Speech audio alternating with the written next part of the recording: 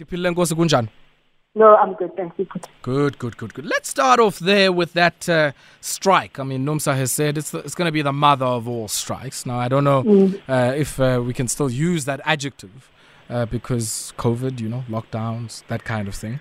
But steel and engineering sector strike by NUMSA. NUMSA have indicated that this is going to be an indefinite one.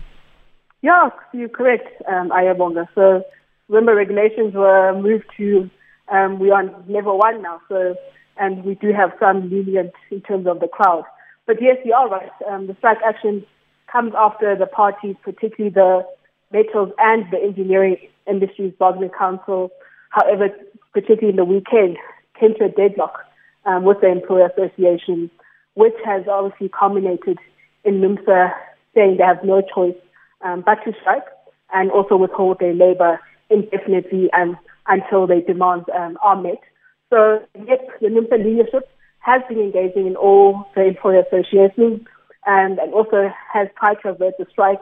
However, they have indicated that this will be the mother of all strikes with a total shutdown of the engineering sector until employees come to the table with a much better offer.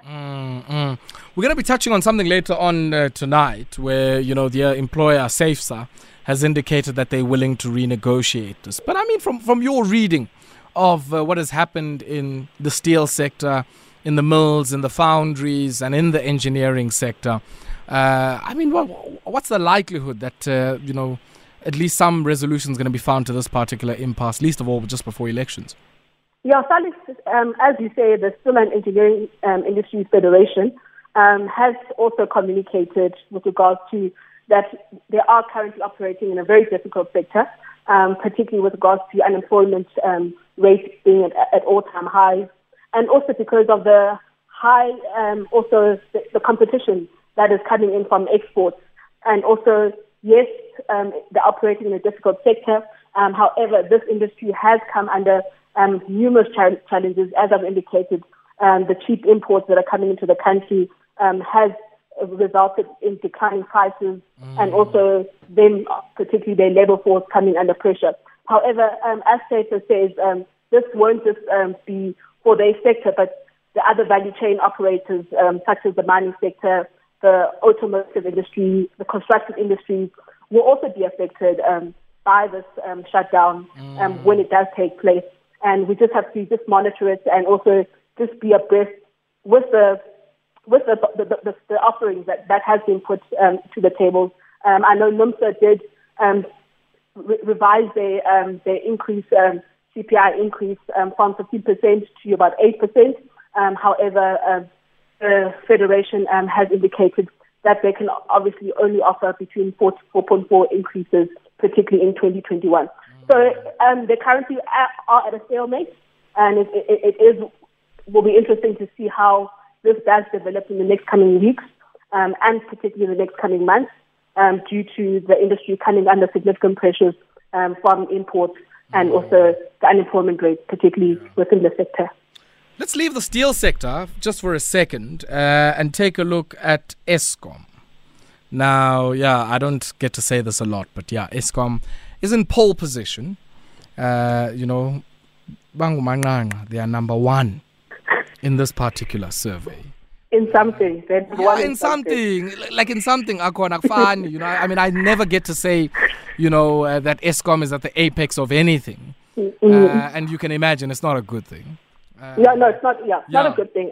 Sulfur dioxide emissions. Eskom is, according to the Center for Research on Energy and Clean Air, the world's most polluting power company. And this largely has to do, I guess, with the sulfur content of much of the coal that we burn to fire the power stations or the fleet of power stations that Eskom has.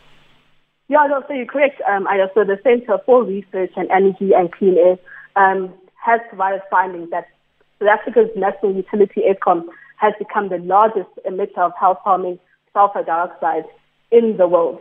So this is quite a concern. However, it hasn't been addressed, particularly by the power utility to the likes of this research agency.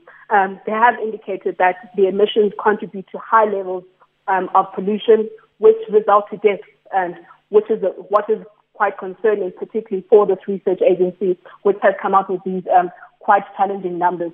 So they have indicated and have communicated to Eskom their findings and their research, and as a result, the company has become the worst CO2 emitting power company in the world, particularly compared to even developed markets such as the EU and the US and even China.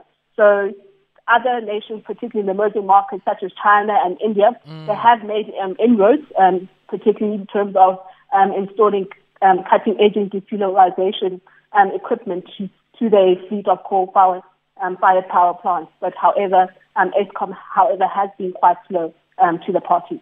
Why has Eskom not done enough, I guess, to abate some of this stuff? Because we often hear, we know China has, almost double the installed coal power capacity that Eskom has. But according to the study, they only got around 883.4, kilotons of sulfur dioxide emissions compared to nearly double on the part of Eskom, around 1,604 kilotons of sulfur dioxide emissions. Yeah, so you're correct. China has made inroads.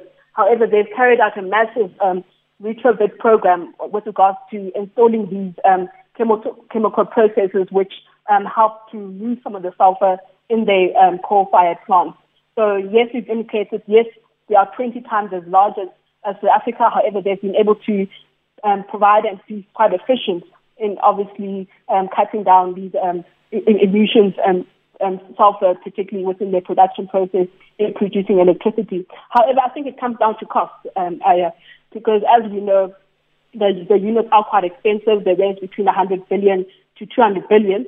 However, Eskom previously said they need to spend about 300 billion to expect such a change within their coal plants that they do run within South Africa. And we all know the power utility is currently sitting in excess of about 300 billion in debt. So this would be quite a big task, an expensive project, and one that they would have to try and fund the funds for, which is quite difficult as we quite know of the situation. Yeah.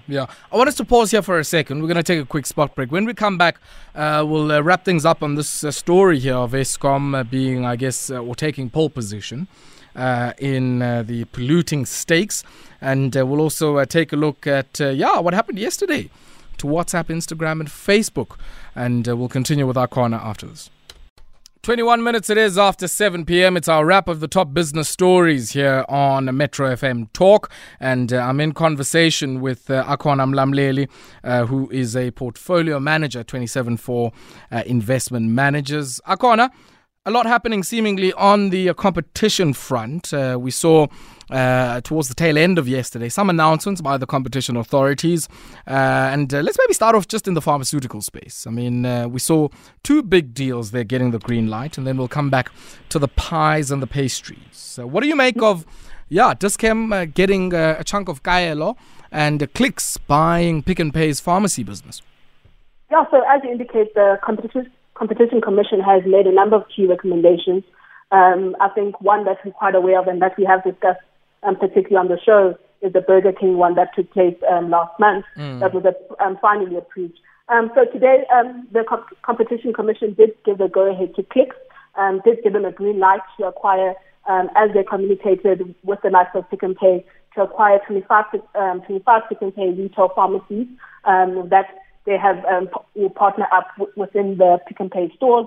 So that was given a green light by the Competition Commission, which is quite a growth trajectory for the Clicks, particularly a quality company, which owns presently about 620 retail stores across the country, and also various numerous other distribution pharmaceutical centers, particularly in the South African landscape. So yes, this does become a growth trajectory for the company. As we are aware of, the company, yes, it was affected by COVID. However, it has been able to weather the storm much better than other retail outlets that it does compete with. And yes, like its competitor Dis-Chem, which was also today approved for an acquisition or an acquisition, particularly with regards to the transaction between with regards to the transaction. Apologies. With regards to the transaction, yes. So when we see this happening in the pharmaceutical space, one, does it imply consolidation? And if so, what implications does it have for the prices at which many people receive their chronic medication? Yes, that's indicated, and I think one of the recommendations for the approval was that the mergers that do take place and the transitions that will be taking place between these two companies won't result in job losses. So I think that's important to highlight, that there won't be any job losses, particularly with these transactions that have been announced today. Yes, so it does provide some consolidation, particularly because we've seen in the last 5 years, and I know previously we used to see quite a lot of independent pharmaceutical companies like the likes of Link Pharmacies. However, those, unfortunately, due to the scale and due to the high barriers to entry, particularly for the sector, have come under pressure, which has resulted in the likes of the big pharmaceutical retailers such as Clicks and Discount being able to acquire these quite exorbitantly. However, it has, thrown out those smaller Link pharmaceutical retailers, and they haven't, unfortunately, been able to compete at the bigger scale. Yeah, I guess it's one of those things that, in life, giving medication, you are always going to be, on the lookout for the implications this is going to have on consumers. And I guess it does give us some comfort that the competition authorities have dedicated their mind and attention to this particular matter and effectively, giving the green light. We also saw, though, the guys who, are in the pies and in the pastry and sausage rolls business. They're known for some brands such as, Mama's, Big Jack, Man's Meal, and, so they were also acquired. What do you make of that? I guess the acquisition of also the Wellington's frozen food business of Pioneer, who are now going to be acquired by the owner of Ma Baker, that particular brand, and that's RFG Foods. Yeah, so the Commission also gave, as you kindly indicated, Ma Baker, owner of RFG Foods, the go-ahead to acquire Pioneer Foods Wellington's frozen business, which is Pioneer's food subsidiary and distributes various frozen products such as pies and pastries and sausage rolls, which you have indicated under the Mama and Big Jack and Man's Meal profile. So yes, also it seems like there is consolidation, particularly within this sector, whereas there are the bigger companies that are seeing opportunities that do want to grow and diversify their offerings are coming in to buy out these smaller, more medium-sized companies in order to create more scale within these businesses. Yeah, something to watch quite closely, I guess, for many market watchers. But yesterday, we couldn't take any voice notes here.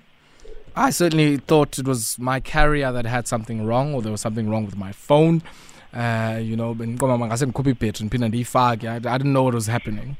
Yeah. But what exactly happened to Facebook and I guess companies in their stable, including Instagram and WhatsApp yesterday? Yeah, so on Monday, I think we were all quite aware of there was a technical problem which Facebook Inc. did communicate with regards to their domain name system, which was occurring when you obviously tried to link into Instagram or WhatsApp, a DNS error occurred and came into a web browser. If you were in a desktop or if you were on a smartphone, there was a DNS error which occurred within your cell phone and you weren't able to get onto the app. What's that? What's a DNS error? What's that? Yeah, so it was an issue that the company identified in terms of the domain name system, which is it's like a phone book for the internet. So it's a tool that converts the web to the domain name like Facebook, like Yellow Pages, Facebook.com. So that was the issue that they highlighted. However, this did create disruptions across the globe in terms of businesses and particularly users like myself and yourself. And core platforms, as you indicated, with Facebook, Instagram were the most affected, and Facebook messaging and WhatsApp were the ones that were affected as they sit under the Facebook Inc. Stable. So Facebook did say the problem was more of a network issue. However, they have been quite vague on specifically what. So as we are aware of, the disruption caused a cut-off in small businesses, particularly customers who are quite dependent on the Instagram, particularly for e-commerce and selling their brands, and particularly offering that they do sell to their followers and so forth. So yes, we currently don't know the exact issue. They've just indicated that the internal engineers were struggling to get to fix the problem yesterday. However, they have also communicated that user data was not compromised during this time. It was about 6 to 7 hours that the system was down. So they have indicated user data particularly was not compromised during this time. I don't know. Do you believe that? It's hard to say because a lot has to do, particularly with regards to Facebook. As we know, particularly Facebook, what's happening now on Capitol Hill, the Facebook whistleblower was talking this morning on Capitol Hill and also testifying on her role, and that she provides some information in terms of the challenges she was having as an ex-employee, particularly to Facebook. So I think we'll just have to wait. But however, I haven't listened to the whistleblower's testimony at Capitol Hill today. However, it is a sector, particularly the tech sector, which the Chinese government has been able to clamp down quite efficiently. However, other developed nations and other governments, however, are going to be slow and take their time in effecting changes, particularly to the dominance of these tech companies. Definitely shows how vulnerable we are to it, though. I mean, yes, and dependent. People were losing it. Yeah, very dependent. As I said, a lot of people draw their income and revenue from these services such as WhatsApp and particularly Instagram.